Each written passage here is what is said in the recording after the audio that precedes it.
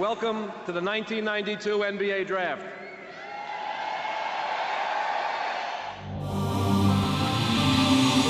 This week on the Sport Blokes. This week, we redraft the 1992 NBA Draft with the benefit of hindsight. Will it be Shaq or will it be Laterrial Green? Matt Fish. Lots of really tough guys to place in this draft. Should be very interesting. I'm disappointed we didn't make more Laterrial Green jokes. Well, let's go. It's 3:48 on Saturday, the 26th of November, 2022. Look, timestamp's not too relevant here. The only reason we mention it is because something might happen between now and when we release this. Just in case the 92 draft gets redrafted. Well, no, not that. But in case, who knows, one of the people from the 1992 draft might do something or something terrible might happen to them, heaven forbid, or who knows. I'm looking at you, Shaq. Yeah, well, he'll probably say something stupid. So, yeah. So here we are, redrafting the 1992 NBA draft. Now, we've had a lot of fun with the 1990 and 1991 redrafts with hindsight in episodes 110 and 117, respectively. Go back and check them. But there was a bit of a dearth of talent at times, wasn't there, Stewie? 1992, on the other hand, has plenty of big names and some really important names in NBA history. Yeah, this is one I've been really looking forward to. A couple of very big names at the top, a couple of interesting stories, a lot of stuff going on there. And we've had a false start, so we're recording a little bit later than we initially planned with this one. So this one's been sitting on the back burner for a little while. It has been, yeah. But lots of interesting questions here. Do we consider character issues? Should a bloke be penalised for being the textbook definition of a journeyman? At what point does longevity and games played trump stats, if it does at all? These are all things we might tackle a little bit today. Now, this was the first time the NBA draft was held outside of New York. It was actually held in Portland the year after they'd gone to the NBA Finals. So that's interesting. They didn't have a high pick as a result of that, obviously. It's the only draft where the first three picks were centers. Didn't think about that. So we've talked about in the first two that we did with 1990 and 1991, we've looked at kind of the lay of the land. So there are a few less internationals in this draft, lots of US. Ron Ellis from Belgium, not convinced he was born there, though. Yeah, I'm not entirely sure about that. Naturalised, but... Dexter Cambridge from the Bahamas. Shout out to DeAndre Ayton, another Bahaman. Is that how you say it? Bahamian? Sure. Bahaman. Bahamian Rhapsody. I think that's how it's pronounced. Galileo. Yeah. And then there was also Predrag Danilovic from then Yugoslavia as well. So yeah, Sasha. Good player. Yeah. So there we go. He once went 9 of 9 from 3 in a game. He was handy. He did have some good games. So we'll get there in a sec. The other thing, of course, that's important to mention, now, obviously, we're Aussies. We like to bring up the NBL connections if there are any. Jojo English is the one this time. Now, he went undrafted, but he did have a little bit of a career in the NBA. As you say, though, he played for the Adelaide 36ers. So that was in 1995, helped the team to a sixth place finish, 17-9 record. 21 games, he had nearly 15 points, 3.5 rebounds, nearly 3 assists. So 1.5 steals, decent career here in Adelaide. I'll be honest, I don't remember him a hell of a lot. Obviously, 95 was a big year for we Perth fans. But, yeah, I don't know if you have strong memories of him playing in our league. I have moderate memories of him. To be honest, though, I remember him more for that massive brawl he had with Derek Harper in the 94 conference semifinals. Yep. The Chicago-New York one. Very good, yeah, okay. With then-Commissioner David Stern in the building. Watching, yes, yeah. Not a particularly great time, and, yeah, led to some suspensions. And what some a series that was, though. They had some good battles in the mid-90s. Pretty handy. Unfortunately, that was the year that Jordan was retired. Yes, so the Knicks did get the cookies on that one, but look, it is what it is. And went to the NBA Finals and lost in 7 to the Houston Rockets. They did. But that's not what we're talking about today. Today, we're talking about the 1992 NBA Draft. So we're going to re-pick the players. Shuey, as we always do with these ones, give us the rules. Well, there's only 2 rules. We try and keep it as simple as we can because we are but simple men. First rule, we don't look at the needs of the team drafting at that point in time. For example, Orlando have the number 1 pick in the 1992 draft. Their need at the time might have been center, which is why they drafted Shaquille O'Neal. In reality, the Magic's roster from the previous season had 3 players listed at center, but those 3 guys were Mark Akers, Greg Kite, and Stanley Roberts. So, yeah, definitely the right move for them going after Shaq. Funnily enough, a former teammate of Stanley Roberts. Yes, and Stanley Roberts was due for a big contract at that point. So something that I've forgotten or didn't realise, I've done my research. Unfortunately, the whole thing isn't on YouTube, so we won't have the David Stern picks again. I think we might do for 1993 when we get to that one. Nathan is relieved because it probably took him about 6 hours. Oh, it's a lot of editing with that. But something that's interesting. So Orlando were actually over the cap when they selected Shaq. And so there was this worry of how do we fit him into the team? And there was this weird wrinkle in the CBA that I wasn't aware of at the time. And I'm not actually sure if it still exists, but you could go over the cap to re-sign and sign free agents, but you couldn't go over the cap to sign draftees. Mm-hmm. So Orlando had to do a bit of wheeling and dealing in order to get Shaq on their opening day roster. Interesting. I did not So know there's that. a wrinkle from that draft too I wasn't aware of. Yeah. So just to recap, we are purely drafting the people that we feel are the best available player on the board at that time. Second rule, we only draft to pick 13. The simple reason for this is that by the time you reach the end of the second round, there's usually a bunch of players who've never played a single game or played a very short career. Plus, we're pretty good at talking as it is, and if we go too far, this will be a 4-hour episode. It would be. Now, there were 6 players in this draft who never suited up for a single game. We also had players like Brian Davis, who was taken with pick 48, who played a total of 68 games in his rookie season and then never played in the league again. You also had Elmer Bennett taken at pick 38, who played 160 minutes across 3 seasons in total, and that was it.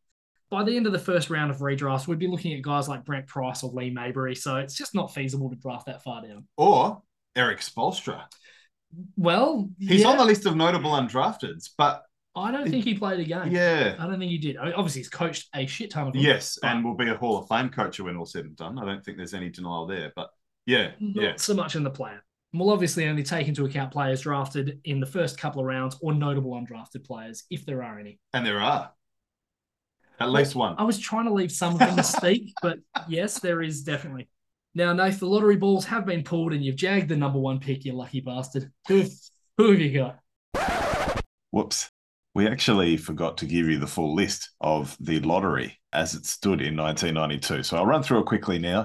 Number 1, Orlando, Shaquille O'Neal. Number 2, Charlotte, Alonzo Mourning. Number 3, Minnesota Timberwolves, Christian Laettner. Number 4, Dallas Mavericks, Jimmy Jackson. Number 5, Denver Nuggets, LaFonso Ellis. Number 6, Washington Bullets, Googs, Tom Gugliotta.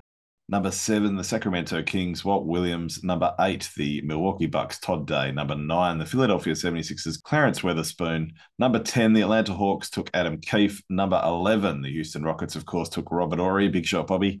Number 12, Miami Heat, Harold Miner, Baby Jordan, not so much. And then number 13, the Denver Nuggets from New Jersey took Brian Stith. Now, we also forgot to run through our picks when we did our lottery with all said and done. So I'll pop back in just before our honourable mentions. Well, Stewie, I can't go past a big man that captured the hearts and minds of many all around the world and continues to do so to this day, Matt Fish. Matt Fish. Ooh, it's a verbal commitment. No. I got Shaq with number 2. No. I'm taking Shaq, of course. 4-time NBA champion, 3-time NBA Finals MVP, most valuable player in 2000, and runner-up in 2004. And robbed of a couple more, I think. Yeah. But mine was with the Heat. I actually forget about that. He was runner-up. He lost really close to Steve Nash when he played for the Heat. Yeah, robbed. I completely forgot about that. Anyway, 15-time All-Star, 3-time All-Star Game MVP. But other good things. 8-time first team All-NBA, 2-time second team, and 4-time third team. So if you're counting, that's 14 all up. 3-time all-defensive second team, and you can think that obviously there were guys like Olajuwon, and there were always centers ahead of him. Mourning, Rookie of the year, all-rookie first team, 2-time scoring champion. 1 year he didn't get it because David Robinson had a 71. Had to throw in my Spurs there. 50th anniversary team, 75th anniversary team. Has a jersey retired with 2 teams. There aren't many players that do. The 32 with the Miami Heat and the 34 with the LA Lakers. You got to pick the big Aristotle, Shaquille O'Neal, number 1. Yeah, look, I mean, obviously, you've listed a bunch of things there. You could go on with many, many more things he's achieved over his many years in the league. Has a very long Wikipedia page that I didn't have time to read. No, he's done a lot. He really has done a lot. He was in Australia recently. He was. Yeah. Yep. Arguably the most unstoppable player of our generation, even with probably the biggest flaw the NBA has ever seen with his free throw shooting. Still in most people's top 10s of all time, including mine. Yeah. Oh, yeah. And of course, he was so dominant that they had to invent, indeed, Coach Pop was a big part in inventing Hacker Shack. Yep. Yeah. Yep. Going back to that free throw shooting, the Absolutely. one weakness. Although, was the weight a little bit of a weakness at times? Like watching so I watched a lot of stuff on YouTube last night. Watching some of that old LSU stuff, if he'd maintained that slimmer frame, he might have been the best player of all time. Oh, it was work ethic. I mean, Kobe Bryant has come out and said it a number of times. It's the work ethic that stopped him from being the greatest player ever. And there was that famous, I think it was like a toe injury or something. And he said, I did the injury on company time, so I'm going to rehab on company time. Yeah. So he lost a part of a season that year. I want to say 01 maybe. I can't remember off the top of my head when that was. But yeah. I think that's fair. It's a work ethic thing. But what a player, and just dominant. Well, the big thing about this, and there's certain players as we get a little bit further down the list who started off really, really strong, but never really took that next step. Shaq's a guy who averaged, 23 points, 14 rebounds, and 3.5 blocks as a rookie and got better. Yeah, well, he had at least 5 blocks in half of his college games. At least 5. Yeah. Every second college game. So that goes to show the defensive intimidation too. It does. And if you look at the quality in terms of the numbers he's putting up, 14 straight seasons of 20 points a game or more, 13 consecutive seasons, 10 rebounds or more, 2 blocks a game in 12 of his first 13 seasons. This guy just established low post better than anyone that the league's probably ever seen, used his frame to just overpower everyone. And I don't think anything epitomizes his force quite like the 2 backboards he destroyed. Yes, indeed. Yeah. Yep. Like, to me, and I don't know if you agree with this, but to me, him pulling the backboard completely off its hinges in New Jersey, that's my favorite basketball clip of all time. Wow. I'd have to think about it. I don't know what I would pick, but yeah, it's great footage though, isn't it? There's no bad angle. So dominant. There's no bad angle of it. Yeah. If you've left me with some homework there, I'll have to have a good think about that. Yeah. If you're looking at the New Jersey bench, you've got guys that are lying down in their warm-ups, like trying to get away from it. You've got guys in the crowd behind that are just losing their mind. For an away player, to me, it was absolutely nuts. Had his own computer game. Marge, watch out for the Shaq attack, throwing the ball in Bart's face. Yep. So what was that movie where he played a genie? Shazam. So a really important cultural figure too, and cultural phenomenon in his own right. Yeah. And of course on TNT now inside the NBA. Now, I did want to, put a couple of, not counterpoints, because there's no way that you can make any point for Shaq being anything other than number one in this. He did benefit a little bit, though, when you look at some of the players that he played with. He played with absolute peak Penny Hardaway. Yes. Which, had he not been injured, would have been probably one of the best players of all time. People younger than us don't understand how good a few of those. Penny Hardaway, Grant Hill, there's a few names from that generation, but Penny was really good. He was. Then he plays with peak Kobe Bryant. Then he plays with peak Dwayne Wade. Then he plays with peak Steve Nash. Then early sort of peak LeBron James. And the greatest clutch player of all time, Robert Horry, who will also appear in this draft. He will. He will. So, you sort of look at that and you sort of think he did benefit a lot from playing with some amazing players. Had he and Kobe been able to put their egos aside, they probably would have won 6 or 7 rings together. Maybe. So there's a lot of that sort of stuff. And my other big thing with Shaq is I just wish he'd retired after Miami. Yeah, so he had the Phoenix, he had the Boston, he had the Cavs. As you say, he played with LeBron. Yeah, he did hold on maybe a bit too long. And that's the other thing. Had he looked after his body, he could have been dominant still at a later age. But yeah, I mean, it often happened. Patrick Ewing hung around too long. Even Akeem Olajuwon ended up on a different... It does happen. The Toronto. Yeah. And this is the thing, like, the Boston year was that was yuck. That was really hard to watch. It's kind of like when MJ played with the Wizards. Doesn't look right, yeah. He was still effective and still did okay, but it just, it doesn't really look right. As you say, it tarnishes what you remember. But I guess, look, still the consensus number one. Yes. Oh, no question. Who you got at 2, mate? I mean, again, pretty obvious. It's got to be Alonzo Mourning. Yes. There's no other way you can go. So, not surprisingly, the top 2 guys were exactly as they were drafted. So, Zoe, 7-time All-Star, 1999 All-NBA first-team player, 2-time Defensive Player of the Year. And again, if you look at some of the amazing centers that were around there, being Defensive Player of the Year as a center there with O'Neal, Mutombo, yeah. David Robinson was a great defender as well. Yeah, absolutely. Apparently, Zoe would routinely get 10+ blocks in high school, constantly getting quadruple doubles. And dominant for Georgetown, just that great defensive legacy they had there with Mutombo, who he played with. Patrick Ewing before them. Yeah, so... And he's the sort of guy who would potentially go number one on a lot of redrafts. Oh, of course. Yeah. If you look at the 2 that we've done, him and Gary Payton would be an interesting conversation. Yeah. Obviously not playing the same sort of position on the court. No, that would be a good conversation. But it would be interesting. And, I mean, this is a guy who averaged 2.8 blocks a game for his career. averaged Yes. 2.8. And that's keeping in mind the latter stages when you play less minutes, the kidney failure stuff. Yep. Pretty impressive and really interesting career, really. And you can kind of put it into perspective. Like 2005, 2006, he averaged 20 minutes a game and averaged 2.7 blocks. Yeah, that's nuts. 20 minutes. Yeah. Holy shit. Yeah. He broke the Charlotte Hornets record for career blocks in his 49th game. Which they hadn't been around They long. hadn't been around long. But still, like, what a weird stuff. Guys that have been playing for a while. Yeah. I think the big thing with Zoe, I guess, that kind of held him back was a little bit of the maturity stuff. And we kind of spoke about this when we redrafted Larry Johnson. Those two should have been an absolute force. Well, like Kobe and Shaq too, right? Yep. It's alphas struggling to play together. It is. And if you look at some of the issues, I mean, it didn't even finish when they left. Like, he goes off to Miami, LJ goes off to New York, and they have that massive punch up in the playoffs. The famous series with Jeff Van Gundy hanging off the leg of those. Yeah. And the result is that they both get suspended. The Knicks covered the loss of Johnson better than they could cover Alonzo in Miami, and they get blown out. All of a sudden, instead of them going on and playing, I mean, who are they going to play? Indiana and then probably Chicago. They're not getting past probably either of those. Maybe Indiana, but not Chicago. But again, looking at Zoe, looking at him positively, obviously a real low post banger when he came into the league, developed a pretty decent outside shot right out to the 3-point line, really, at stages with Charlotte. Yeah, he had that kind of mid-range little, like a lot of centers do, that little jump shot from the corner or from the elbows. Yeah. So, yeah, look, a really, really solid player.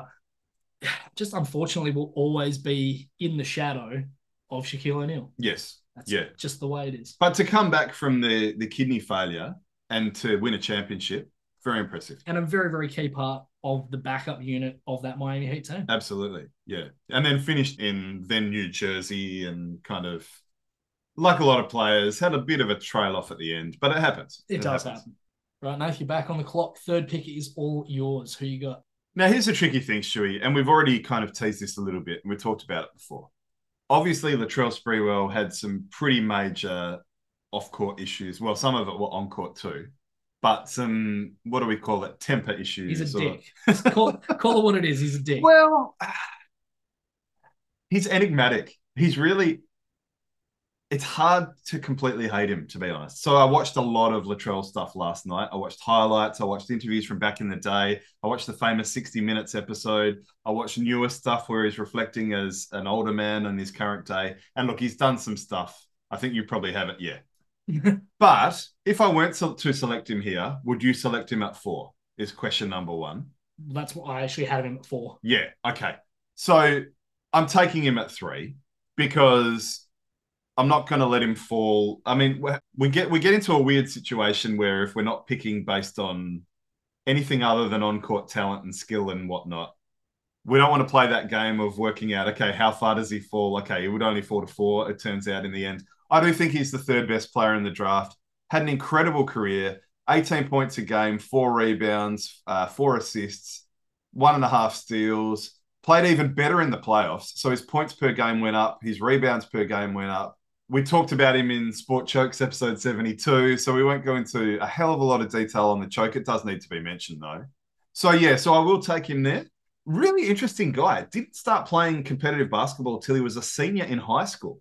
Wow. Which is partly why I think he started in a community college. He did end up at Alabama, I think it was. Yeah, it was in the Alabama. end. Yeah, Alabama had some good players around that time, and a few in this draft. Well, Robert Horry. Yeah, exactly, yeah. So he was originally picked 24, but with the benefit of hindsight, I will take Latrell Sprewell at number 3. The reason I had him drop into 4 was, I guess, going back to the question you asked at the start, he was a horrible chemistry guy. And that's the issue I have, is that I love the fact that he was such a great player, but I just don't like what he would necessarily bring to, I guess, the locker room. You know, you mentioned the choking incident. In 93, he got into a fight with Byron Houston, who was a fucking big dude. Like, he had 50 pounds on him, and apparently a lot of people said he had this Mike Tyson sort of disposition, I guess. In 95, he got into a fight with Jerome Kersey, the late, great Jerome Kersey, then returned to practice with a 2x4 and threatened to come back with a gun. Well, this is the thing, right? So I kind of found out a bit more about this last night when I was doing my research. Apparently, Kersey was beating the shit out of him. And that's why he went back for reinforcements. So I don't know if Never- it was literally a 2x4, but yeah, he came back with a plank of wood. Never let the truth get in the way of a good story. Yeah, well, hey, yeah. Yeah. But the fact that he came back, and that's the same thing with the choking incident. So he choked PJ Carlissimo. Carlissimo eventually convinced him to piss off, went and had a shower, came back with what he says was the intention to say, I don't want to play here anymore. And then he punched him again. So the fact that he knows he makes the wrong decision, cools down, and then makes the wrong decision again, that's why he was given the biggest then sanction for the longest suspension, non-drug related in NBA history. He was suspended for 68 games. I think they started 1-13 that year. Yeah, they were terrible. Yeah. So there would have been a lot of frustration bubbling around. But watching that 60 Minutes interview is really interesting. Always the victim, nothing's his fault, tends to tone everything down, wanted to make it really clear that he never choked him. He did other things, but it wasn't a choke. It's a really weird fixation on the word choke. So yeah, weird guy. But as I say, I also watched a recent interview of him, and he was kind of good. I don't know. Okay, he's done some bad things. There's that girl on the yacht thing too. I don't know if you have that in your notes. I don't know. Yeah. Then, like, what's the comeback, I guess, on the 3-year, $21 million extension? So 2004, Minnesota tried to offer him a pretty reasonable extension at the time. He basically comes back and says, I've got a family to feed. Yeah. Like, that famous clip. Like, how do you come back to that? Yeah, I mean, and the thing is, like, he basically expected that if he turned that one down, that someone would come calling, and they didn't, basically. And his agent, Bob Gist, actually said, Sprewell, quote, would not be interested in signing for any team's $5 million mid-level exception, calling the amount a level beneath which Sprewell would stoop or kneel. So how's this? Both the Mavericks and the Spurs gave him contract offers after he played with the Timberwolves. Good Timberwolves team. They made the Western Conference Finals against the Shaq Kobe Lakers, by the way. Mark Madsen Lakers. Actually. Yeah, well, yes, of course. Yeah. But he just said no. Didn't want to play. So he just kind of rode off into the sunset. He didn't even respond to their calls. Yeah, weird. So, yeah, it's a little bit weird. Also, not a great guy in terms of team success. He only made the playoffs in 5 of his 13 seasons. So, I don't know. That was kind of why I had him a little bit further down. Yeah. I mean, he was very good in those 99 NBA finals. Had 35 points in that closeout game for the Spurs. Yep. Yeah. A menace in the passing lanes, a couple of really nice highlights and really good dunks. That one over Jaren Jackson. Yeah, man. The father of Jaren Jackson Jr., who now plays for Memphis, of course. Yeah, it was brutal. That was so very impressive. So the fact that he lifted his game in the playoffs, okay, he didn't play in the playoffs as much as he would have liked, but the fact that he did lift his game in the playoffs, he was clutch. He was the best player on that team, I think it's fair to say, even though Allen Houston was paid more. Oh, yeah, he was the best player, definitely. So that's why I had him at third. But you're right. It's the off-court stuff. How's this? So there's so much stuff on YouTube about him. There's a 1996-97 Latrell Sprewell Heated Moments compilation that goes for 16 minutes. That's just one season. Yeah, right. So there's just some weird stuff out there about him. So yeah, it's with mixed thoughts that I took him at 3. And he is pretty much the epitome of how difficult this draft was to redraft, because you had a number of guys in that same sort of ilk. So it's very interesting.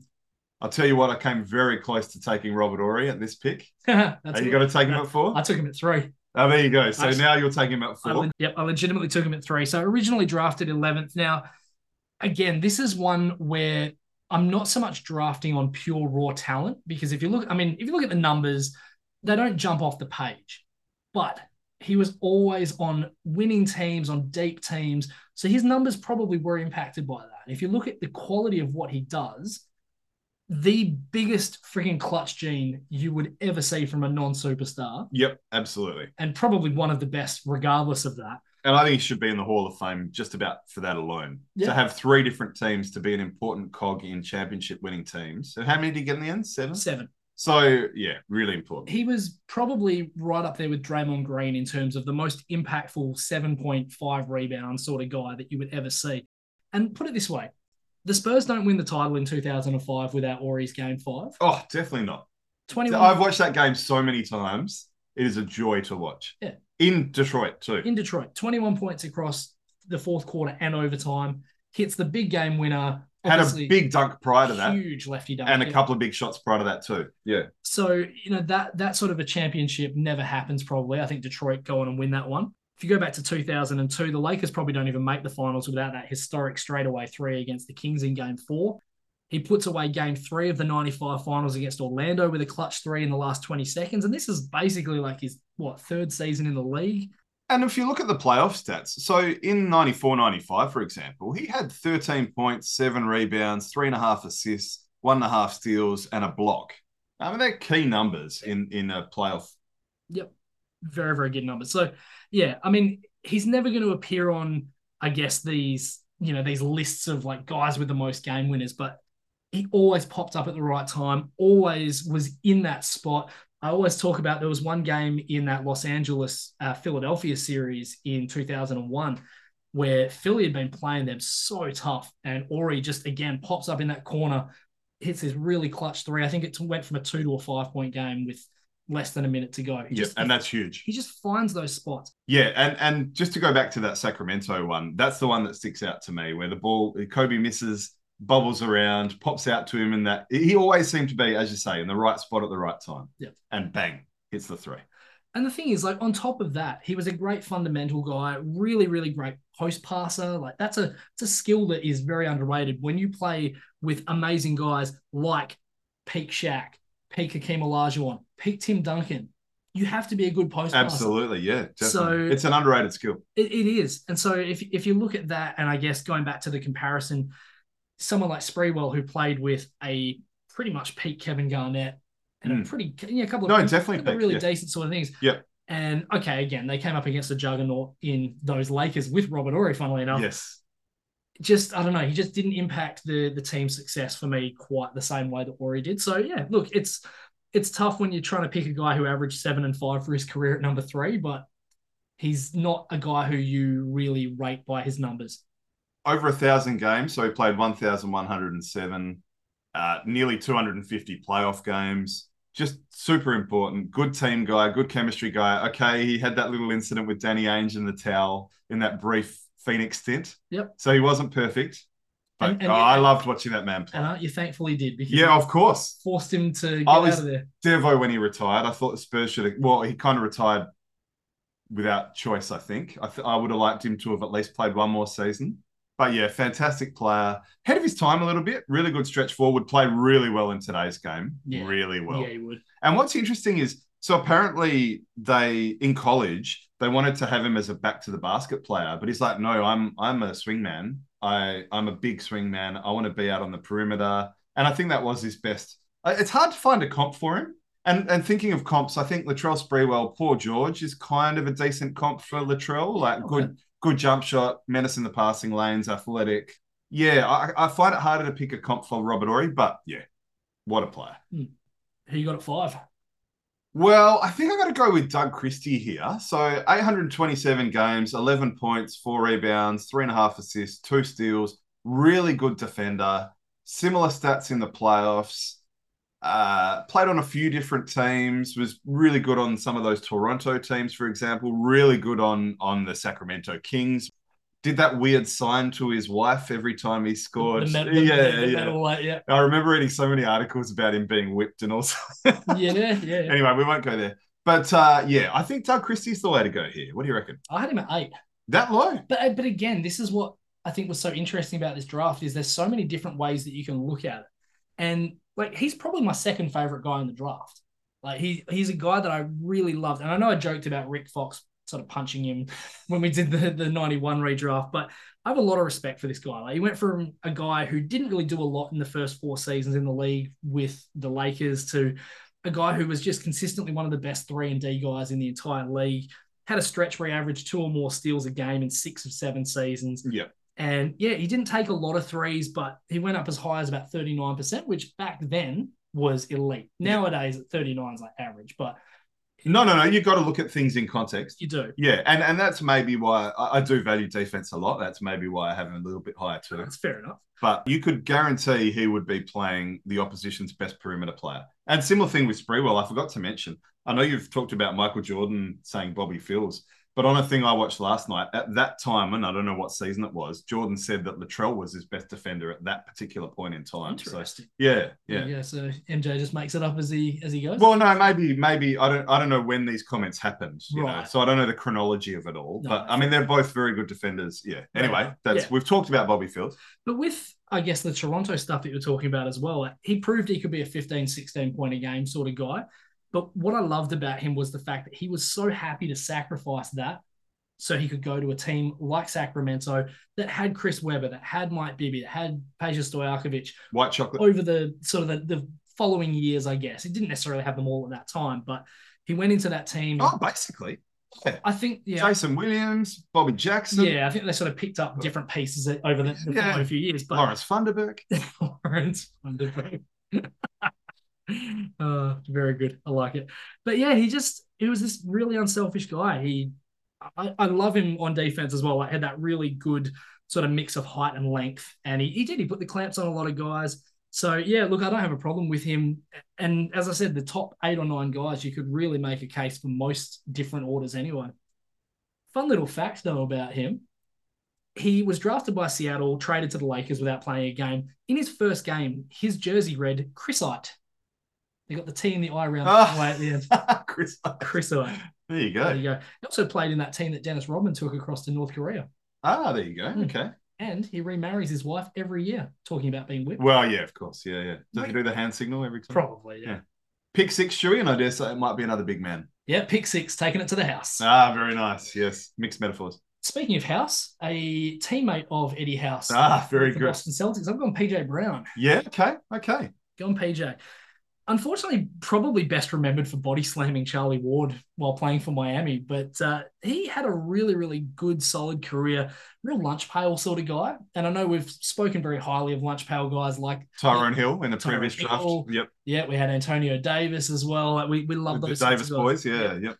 But PJ Brown, yeah, real reliable mid-range jumper, surprisingly quick laterally as well. A real excellent shot blocker across his entire career. Exceptional defender, definitely. Yeah. Part of the reason as well, obviously being such a good shot blocker, that he was a 3-time all-defensive second-team player, which, again, that era, really, really impressive to be a part of any of those teams. Good draft for defense. It's a strong draft regardless, but defense too, yeah. Now, he was never an all-star caliber player, never really had the offensive game to be quite that level, but he always contributed to winning culture. Really important guy off the bench in that 2008 Celtics championship team just before he retired. Yes, definitely. And on top of that, J. Walter Kennedy Citizenship Award in 1997 and NBA Sportsmanship Award in 2004. So just a good guy all around.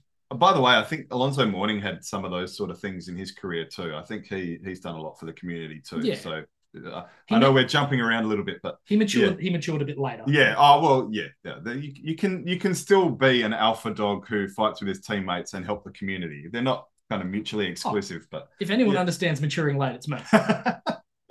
Still waiting for my voice to drop. Your voice to drop? Yeah. Do you mean your balls to drop or your voice to break? Well, oh yeah, true. Oh, it's your voice to drop. Oh, no, you can. All right. Voice drop. Yeah. Fair enough. All right. Cool. All right. Number 7, Nath. All right, Stewie. Well, there's 4 guys here I could go. I could go 2 guards or 2 bigs. We've got Jimmy Jackson, David Wesley, Tom Gugliotta, and Christian Laettner. Part of me wants to go Gugliotta here. I preferred him as a player. But when you look at games played, it gets trickier. So David Wesley played 949. Oh, it gets really tough here. I'm going to go... You haven't even decided yet, have you? Well, I have a big board. I like thinking on the fly with these. Look, Shui, I could change my mind about 10 times on this, and we don't have all day. There is a FIFA World Cup game to watch soon. What, the final? We haven't gone that long. He's ummed and ahed about this for about 3 hours. We haven't gone that long. Look, I want to say Tom Gugliotta. I'm tempted to say David Wesley. I think I kind of have to say Christian Laettner. 868 games, nearly 13 points, nearly 7 boards, 2.5 assists, 1 steal, similar numbers in the playoffs. He played 45 games, was an important part of that Hawks team, for example. I'll take Laettner, but it literally could be any of those guys I mentioned, and there's a few other guys as well. It gets really tough from here, doesn't it? I had Laettner at 6. Yeah. So okay. I got no problems with that. Yeah. I think he's the better of the two. I think Laettner and Gugliotta are almost the same player. Yeah, Gugliotta had more rebounds, played a few less games. It's a bit of a coin toss. I preferred Gugliotta. It had a bit more of a 3-point range. I really like those Timberwolves teams, though. I think that's probably why I They both like favor the Gugliotta. Timberwolves. Well, sorry, the Timberwolves teams with KG and Yeah. Steph and all those. Yeah, yeah. No, look, I've got no problems with Leitner. I mean, he'll always go down as a member of the greatest basketball team of all time, something that a lot of people keep neglecting. The dream team, yeah, ahead of Shaq, by the way. Yes, which a lot of people were not happy about. Yeah, I don't know. He had more college success. I'm okay with that selection. Well, how's this for crazy? He actually has probably a couple of the more difficult college records to break. So he has the record for the most NCAA tournament games played, 23 out of a possible 24. Yep, those crazy Duke teams. So 3 championship games and a Final Four. One part of one of the greatest highlights in college basketball history with Grant Hill. Oh, probably the. Probably the. Very close to. He also has the record for the most wins, 21. Yeah. Wow. Yeah. So 2-time champion, obviously gets to the Final Four and the championship game, the other 2. So very, very impressive. The only argument I think you could make with Leitner is that his career overall was probably a little bit disappointing in terms of, I think, maybe didn't live up to the hype. Well, coming in, I think everyone kind of expected that he was going to be this super duper star. There were comparisons to like Larry Bird, which I think were utterly ridiculous, but he did dominate college. He did. And it's like he did better than Danny Ferry, but it's a somewhat similar situation to Danny Ferry, coming out of Duke, a lot of high expectation, very successful college team, very successful college player. Didn't go to Italy, though. No. But this takes me back to our chat with Bo from a few weeks ago. Like when he was talking about how LeBron lived up to it's very hard. Very few players live up to the expectation. It is. So one-time All-Star, played with 6 teams in his last 10 years in the league. He was solid, and you can't say that about everyone drafted at number 3. Like for every Michael Jordan and James Harden, you get a Derek Favors or a Dennis Hobson, guys that maybe didn't quite make it quite as well. Oh, of course. Yeah, absolutely. And look, sweet mid-range sort of jumper on him, really, really smooth, decent rebounder, decent defender. But the issue was that he never improved. If you look at his career high in scoring was his rookie season. Yeah, right. And his rebounding that year as well was 0.1 shy of his career high as well. So everyone expected that after year 1, he'd kind of vault up to this superstar level, and it just never happened. Yeah. So he just became a bit of a journeyman, better than a role player, not as good as a superstar. Yeah. Yeah. And that's kind of, we're at that part of the draft, and that will probably round out the rest of the lottery, won't it? Yeah. Who you got at 7? The exact guy that kind of fits into that mold, Tom Gugliotta. Yeah, another guy who I think people were expecting to really jump to that level. As I've said here, he's basically a copy and paste of Christian Leitner. Similar numbers, similar amount of teams. They both made their one All-Star appearance in 1997. Both played out of the ACC, would have played each other in college a fair bit. Yep. Yeah, NC State. Probably the only real difference is that Gugliotta had a bit of an upturn after his rookie season. Like he was pretty good in Washington, but really good when he got to those Minnesota teams you were talking about before. And really good on NBA Jam session at shooting threes. He was. He was a 48 on threes and a 45 on twos. I remember that. I actually remember him being better on 3 than 2. So my memory. We should explain this game to people. So it's that board game. Oh God, yeah. How do we explain this? All right, so it's a board game where you select players, and on their cards they've got rankings for 2s, 3s, and free throws. And so what you would do is you'd basically you would pick a card, and it would say, well, before you pick up the card, you would say the ball is with Gugliotta. He shoots a 3. Turn the card over, and it will give you scores for 2, 3, and free throws. Yeah, outcomes. And if you're above that, you get the points. If you're below it, it's a miss, and then you have to see who gets the rebound. Gugliotta was the guy you would always pick, though, because he was such a good three-point shooter. Oh, yeah. Big time. It really was.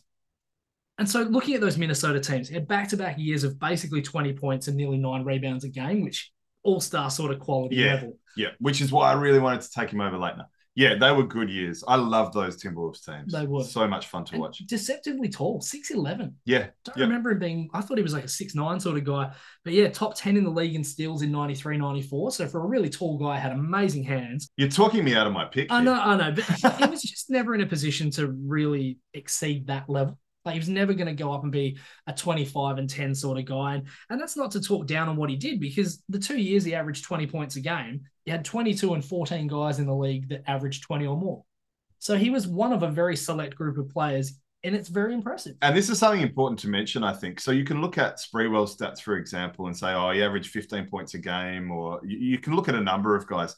It was a grind out era. Yeah. The scores were lower. Defensive kind of mentality was really taking hold. You look at like the Pat Riley coach teams and his acolytes. He had a number of coaches after him and under him that had success defensively, like Van Gundy. Rumor is that Charles Barkley's still backing down defenders right now. So exactly. So you do need to think of these numbers in context as well, because had these guys played today, you can almost add 4 points to a lot of play, 4 or 5 points and rebounds and whatnot. So yeah, that's important to keep in mind. It is. And crazy story about him to round this pick out. And I think we've told this one before. In 1999, he's playing in Phoenix and struggling to sleep. So he decides he's going to take a supplement which is being sold as a sleeping aid. And he's on the phone to his wife, collapses and stops breathing. His wife panics, calls Rex Chapman's wife, and basically gets him on the phone through his wife. And he was actually able to then save Googs' life. Yeah. I'm trying to remember. We have discussed it. I can't remember when. It's just crazy. I think it was a This Week in Sport. Oh, maybe. Yeah. That would make sense. Yeah, very random. Pick number 9, Nath. Yeah, look, there's such a logjam of guys that averaged around 10 points a game, and then there's a lot of really similar stats. So we're really at a point now of preference. I mean, even Walt Williams, for God's sake, averaged 12 points a game across 708 games. So I would not have remembered that. Hey, I know he had some good years, but 12 points a game for a career is pretty good. It's good. Kind of the tiebreaker here is games played. So 949 games, 12.5 points a game, 2.5 rebounds, 4.5 assists, which is pretty good. Again, in a lower scoring era. Just over a steal. Similar numbers in the playoffs. He played 55 playoff games. Important part of a lot of Hornets teams in particular. I'll go with David Wesley. Look, I had him at 13, but again, that's no slight on him. It's just there's a lot of guys, as you say, that are kind of packed around there. Really solid three-point shooter, up to 42% at one stage in his career. A very underrated defender as well. Yes. Had really good hands. Offensively, maybe a little bit one-dimensional. His shooting percentages for, I guess, two-pointers weren't particularly great. It was sort of around the same as his three-point shooting. I should have looked at the percentages a bit more. Yeah, so his splits were not amazing, I guess. But yeah, as you sort of mentioned there, the Charlotte years, he was really good. He was sort of around about a 15-6 sort of guy with Charlotte, and his later years in Boston. So a very, very serviceable guard there. Yeah, second most points all time for undrafted players behind just Moses Malone. There you go. Well, that's a great stat. So very, very good. Interestingly, left Baylor 33 hours short of graduating. Really? 33. Wow. Well, he had a pretty good career. He made some good coin in the end. But yeah, wow. Okay. You go back. Yeah, I know. It's nuts. Wow.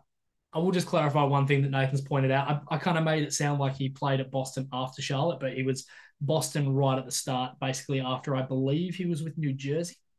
And then, yeah, that sounds right. And then went on to play with Charlotte after that.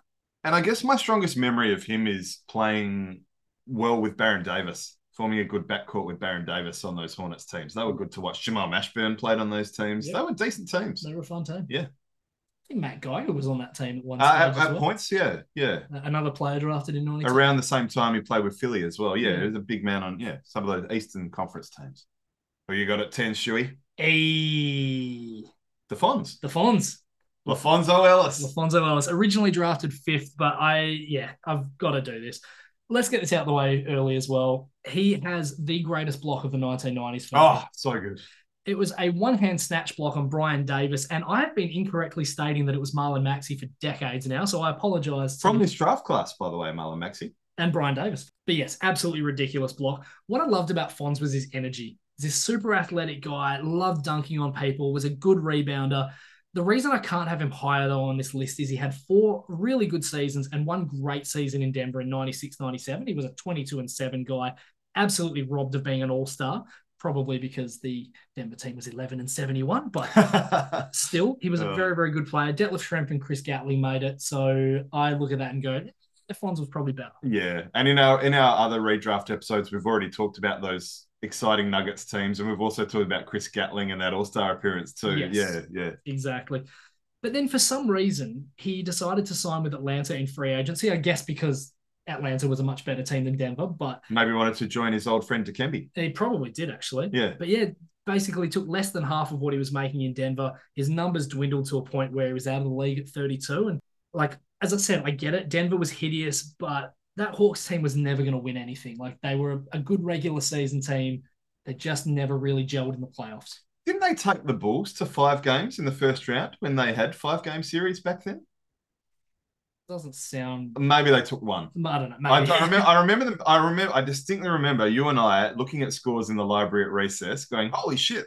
Hawks took a game against the Bulls in the playoffs. 96, I reckon, year 8." Actually, yeah, I think you might be right there. Yeah. But yeah, look, the big thing with that team, if Alan Henderson is your third top scorer, are you going anywhere? I don't think you are. He was an okay player, but yeah, Exactly, he was okay. Yeah. So anyway, Fonz, awesome dude. Just unfortunately, like so many of these big guys that we've spoken about, just trailed off at the back end of the career. And he also played at least a couple less seasons than a lot of guys that we've already picked, and a lot of guys around here too. So that's maybe another reason why he wasn't higher. Does great work for college basketball. I've said it before, I'll say it again. They should have him on the NBA draft instead of Kendrick Perkins. God. He knows a lot about college ball. He's commentating it on a nightly basis. I hope he's on the next draft coverage, because ESPN, they're just wasting him. I had to block Kendrick Perkins on Twitter. I can't deal with him. I am not a fan. He's a dick. All right, Nath, let's turn this all the way up to 11. Who you got? Well, possibly the greatest journeyman of all time, kind of the textbook definition of journeyman. We've got to go with Jimmy Jackson himself. 885 games, 14.5 points, 4.5 rebounds, 3.5 assists or 3 assists, 48 playoff games, 10 points a game in the playoffs. He did play for 12 different teams. I don't know if that works against him or not, but he had a really good career, good defender, allegedly got in a punch-up with Jason Kidd over Tony Braxton, which we've already talked about a few times. I think we got to take Jimmy here, or I've got to take Jimmy here. I had him at 10. Yeah. And I think that's just purely down to the fact that you took David Wesley before. Yeah, the orders get... He's about right. Latrell Sprewell, Mark II, but probably a less talented Latrell Sprewell. Less athletic. Yeah. More different body shape, Yeah. more stocky, more kind of, but he was a good defender, and yeah. And when I say Latrell Sprewell, Mark II, I mean like supremely talented scorer, just a shit dude. All you have to do is look at it, 13 teams in 14 seasons.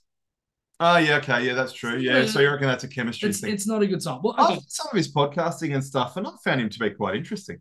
Yeah, okay. Let me explain why. And this is based on what I've seen and sort of listened to. So obviously in Dallas, we know they had that trio. So Jason Kidd, Jamal Mashburn, and him. Should have been a really great core to build around. Should have been a powerhouse. Yeah. But Jackson was selfish. And he complained a lot, basically to the point where Don Nelson traded him to the Nets just to get him out of there.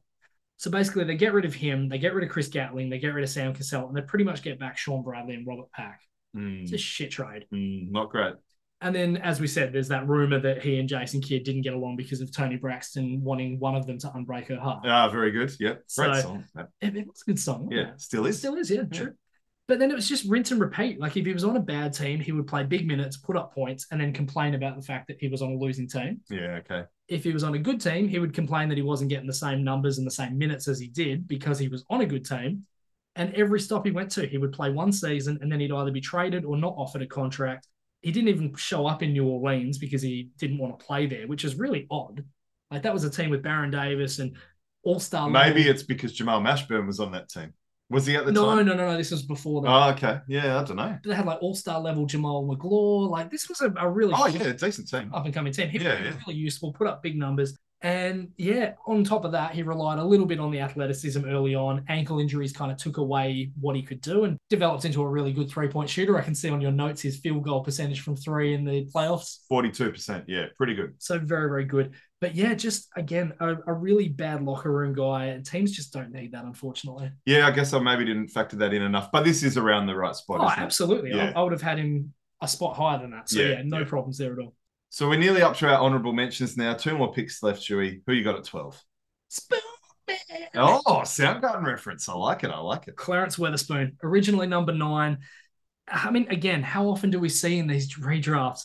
Absolute beast for like 5 years and then role player who bounces around the league for the rest. He should have been an all-star his second season. It was like 18 and 10 with a steal and a block, and then Charles Oakley and Horace Grant make it. Like, again, name recognition. Exactly. Yeah. Established names, they get the nod. Winning teams too. Absolutely, yes, of course. But like Charles Oakley averaged 12 and 12. Weatherspoon's averaging 18 and 10. Got to give him the nod. Anyway, Spoon was basically like Charles Barkley sort of aura, I guess, about him. Is this Similar body shape, yeah. Undersized guy trying to help bring Philly back to the promised land. Rebounded really well for an undersized guy. Like Barkley, he was listed as a couple of inches taller than he probably was. Had that real good back down game, loved contact. And funnily enough, they drafted him 3 days after they traded Barkley to Phoenix. Yeah, right. So he was pretty much a direct replacement. Yeah. He was. And probably played a part in the trade, maybe. He probably did. Yeah. But the team brings in Derek Coleman. They draft Jerry Stackhouse and Allen Iverson over the next couple of years. Weatherspoon has to move to the 3, which he doesn't want to play. His numbers drop because obviously Coleman's eating up all his rebounds. The 3 wasn't the right spot for him. No, always a 4. Yeah. Always a 4. So, yeah, he's constantly in trade rumors. He just fell off a cliff. Basically had one good season with Cleveland in 2000, 2001, but it was kind of hard to watch him with the Knicks and the Rockets after that. What sticks out to me is his playoff numbers. So, okay, smallish sample size. Played 915 regular season games, 11.5 points, 7.5 boards, 1.5 assists, and a steal. Good numbers. In the playoffs, they dropped. And that I factor that in. So 5.6 points, 3.7 rebounds. I mean, negligible, not even an assist. So that works against him a little bit too, I think. But that's why, because good player, bad team. He only played in the playoffs late in his career. Yeah. Never played in any of the playoffs with Philadelphia because they were crap. So he was relying on those years when he was with like Miami and New York to actually get any kind of playoffs. And I think there's a fairly logical choice to round out the lottery. I think we've got the same guy with our last pick. Yeah, there really is. But for example, Todd Day had a decent career. And look, we'll get to the honourable mentions. Brian Stith, Malik Sealy, rest in peace. Anthony Peeler. There's some good depth in this draft. But yeah, we got to go with Walt Williams. As I said, I was surprised to see his numbers. 12 points a game across 708 games. Dipped in the playoffs a bit. Didn't play a hell of a lot of playoffs. But look, decent career. Could hit the 3. Walt the Wizard. Well, the Wizard. Yeah, probably one of these guys who best sums up the fact that there can be hundreds of star players in college. Only a handful really in the NBA. When you consider that. Yeah. Maryland player, absolute beast. Got his averages up to nearly 27 a game in his senior year. Sacramento basically gave him a spot in the front of the car with Mitch Richmond. Traded away Billy Owens. They basically had Lionel Simmons. Like they had all these guys that were kind of playing similar sort of spots. God, Sacramento's had some bad luck when you think about it. Like, they have. Billy Owens never lived up to his potential. Lionel Simmons started really well out of the gate and then just kind of turned to shit. Yeah. I mean, some of it's self-inflicted. Oh, but of course. Yeah. But he's also similar to Christian Laettner. He averaged his career high in points in his rookie season. He ended up a pretty lethal three-point shooter at the end of his career, sort of 38 for the total career, but he basically became a spot-up shooter. Yeah, 39 to 40% around those sort of Dallas Mavericks and Houston Rockets teams, a little bit with Portland as well. The Mavs that's my strongest memory of him. Yeah. Oh, that was a fun Mavs team. But like for a guy who was supposedly this wizard who had really great vision, only averaged more than 4 assists a game once in his career, which is really disappointing. Yeah, two for the whole career. Two per game. So, yeah. And so I think really when you look at it, later in the career when he became that role player with the Blazers and the Mavs and the Rockets, he actually probably ended up being more valuable than when he was trying to be the guy. Yeah, that's fair. And so I think that's probably the best thing we can say about Walt Williams. He was an excellent role player, but maybe a guy who drafted at number 7 originally didn't live up to expectations. No, I think that's fair to say. But he did have a good career and he lasted a long time. I have 2 fun things about Walt Williams. Oh, yeah? So he socks? wore the socks to honour George Gervin. Okay. There you go. And he appeared in the film clip for Only Want to Be With You. Hootie and the Blowfish. Hootie and the Blowfish. Oh, there you go. So there you go. Walt Williams. I'm back, even though you've been hearing me. Anyway, before we get too matrixy, I'll just run through our picks as they were. Number 1, Shaq. Number 2, Zoe. Number 3, Spree. Number 4, Big Shot Rob. Number 5, Doug Christie. Number 6, PJ Brown. Number 7, Christian Laettner. Number 8, Tom Gugliotta. Number 9, David Wesley. Number 10, the Fonz, LaFonso Ellis. Number 11, Jimmy Jackson. Number 12, Weatherspoon, the Clarence variety. And number 13, Walt Williams. All right, back into it.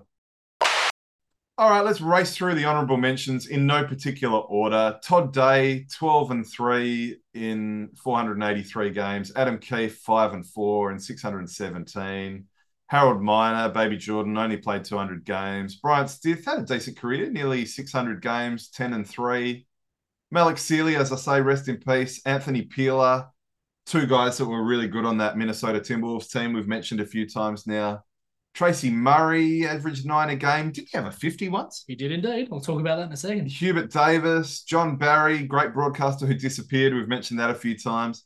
Oliver Miller, look, we joke about him a lot, but 7.4 points a game, 5.9 rebounds, 2 assists, 1.5 blocks in 493 games. It's not shit.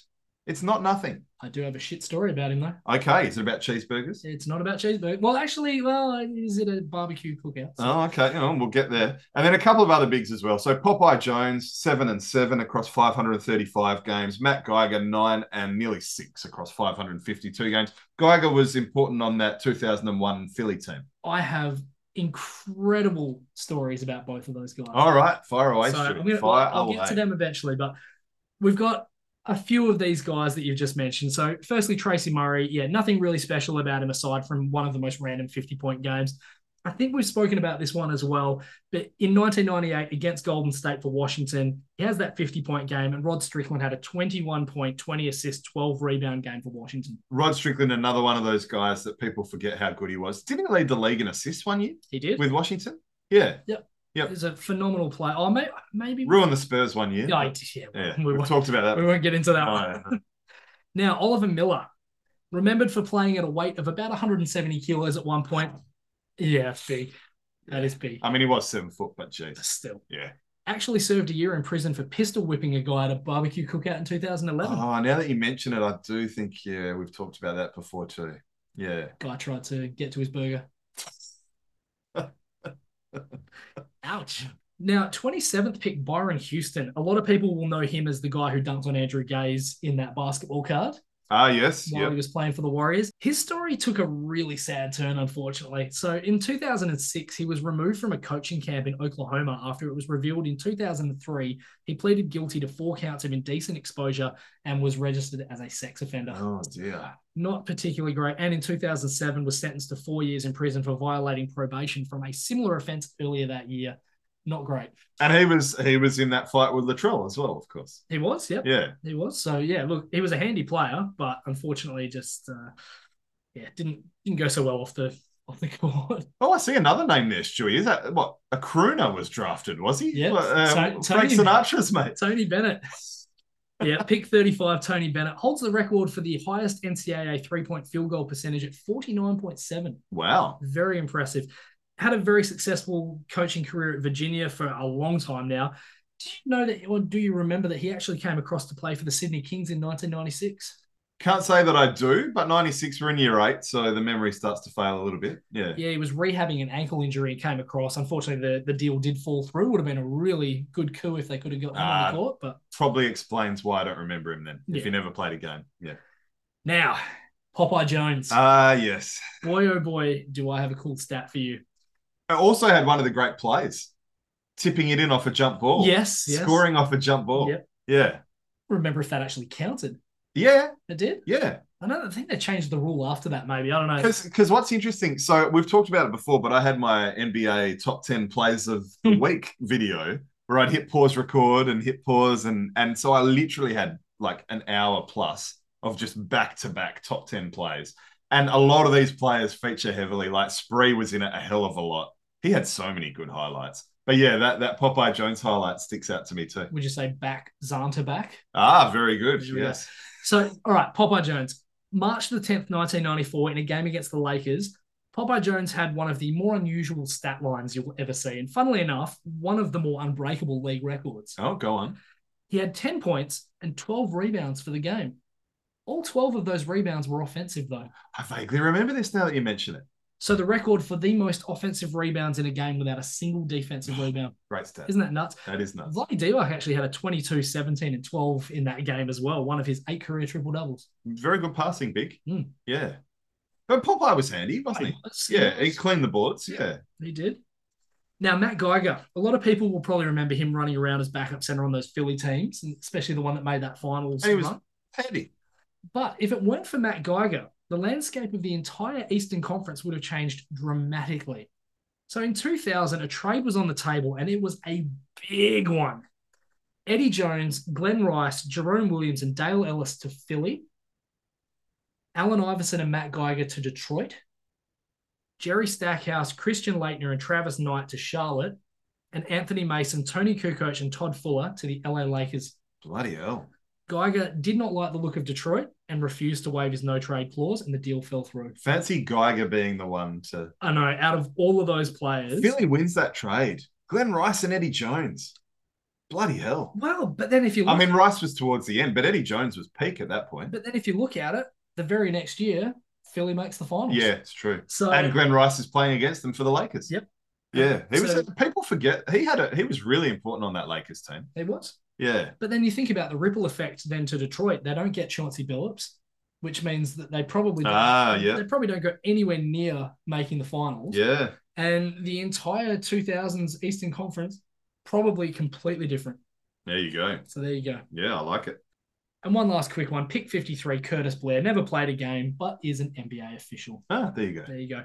Now, we do have 4 players that have passed away. I'm going to go in reverse order, though, because I do want to finish with one particular player. So, firstly, rest in peace to the undrafted Eric Anderson. Played 27 games with the Knicks across 2 seasons after going undrafted. Bit of a victory cigar sort of player, but unfortunately passed away at age 48 of natural causes. Can't say I remember him, to be honest. I don't know the guy either, but yeah, still sad. Pick 44, Henry Williams. Never played a game in the league, but passed away at the age of 47 in 2018 of kidney disease. Again. Rest in peace, yeah. Don't know the guy. Kidney theme with Zoe as well, when you think about it from this draft. Yeah, true. Yeah. True. Pick 30, Sean Rooks. Decent big. Yep. Yeah, I remember him on those Timberwolves teams, particularly. Yep, solid backup for 12 seasons. I actually remember him more for the Lakers, but again. Yeah, he played with the Clippers too, didn't he, from memory? I think he did, yeah. Yep. So he passed away in 2016 of heart disease, aged 46. So, yeah, look, he was a guy, his first 3 seasons, he was basically an 11-6 guy. Oh, yeah, he was handy. So yeah. very, very handy. Yeah. I'll be honest, I forgot that he'd passed away. Yeah. Oh, so did I. Yeah. Absolutely. Now, this one I do remember. Yep. Very sad. Pick 14, Malik Sealy. Yeah. So what do you remember of him? Oh, very handy shooting guard, good kind of chemistry guy, just a really handy piece on that Minnesota. I keep coming back to it, but a really handy piece on that Minnesota Timberwolves team. Yeah, absolutely. And also a very handy role player with the Clippers as well. He was between 11.5 and 13.5 points a game for 3 years. But yeah, just it's a real horrible one, unfortunately. 7 years into his career, he's right towards his prime. He really was. He was playing for probably the best contract of his career at that point. It would have been, yeah. And so he's driving home from a birthday celebration for Kevin Garnett. A drunk driver in a pickup truck hit him driving the wrong way up the highway. Neither guy was wearing their seatbelt. It still amazes me that people can drive without their seatbelts. Yeah, I know. Why is it such an impost? It feels so alien. Yeah. Yeah, I know. It really does. Yeah. Unfortunately for Sealy, his truck didn't have an airbag and he died at the scene. So, yeah, just a really tough one. I remember distinctly Kevin Garnett's reaction. I remember him. Well, they were best mates, weren't they? Just bawling his eyes out. Yeah. You know, wearing tributes to Malik all throughout the season. And, yeah, I mean, he would have made a big difference to that team. Oh, absolutely. Yeah. So, just a shame. No, it is sad. And it's kind of sad to end on that note, but that's, we're talking about life, aren't we? And the 1992 draft, 30 years ago. It is a long time ago now. So these blokes are getting older, as we all are. All right, Stewie, we've literally come to the end of the episode. Final thoughts time. Look, a really, really fun draft to relook at. I mean, obviously, yeah, Shaq and Zoe at the top, 2 of the absolute best big men that we've seen in our lifetime. Definitely. But really difficult one to play so many players. You could have made any different order up of probably 7 or 8 different guys there. And we're getting a theme. I've found that in every episode now. If I did it tomorrow, I'd probably have different thoughts and yeah. But that's what makes it fun. It really is. It really is. And really deep, great fun. Until next time, I'm Nate. And I'm Stu. We are the Sportplex.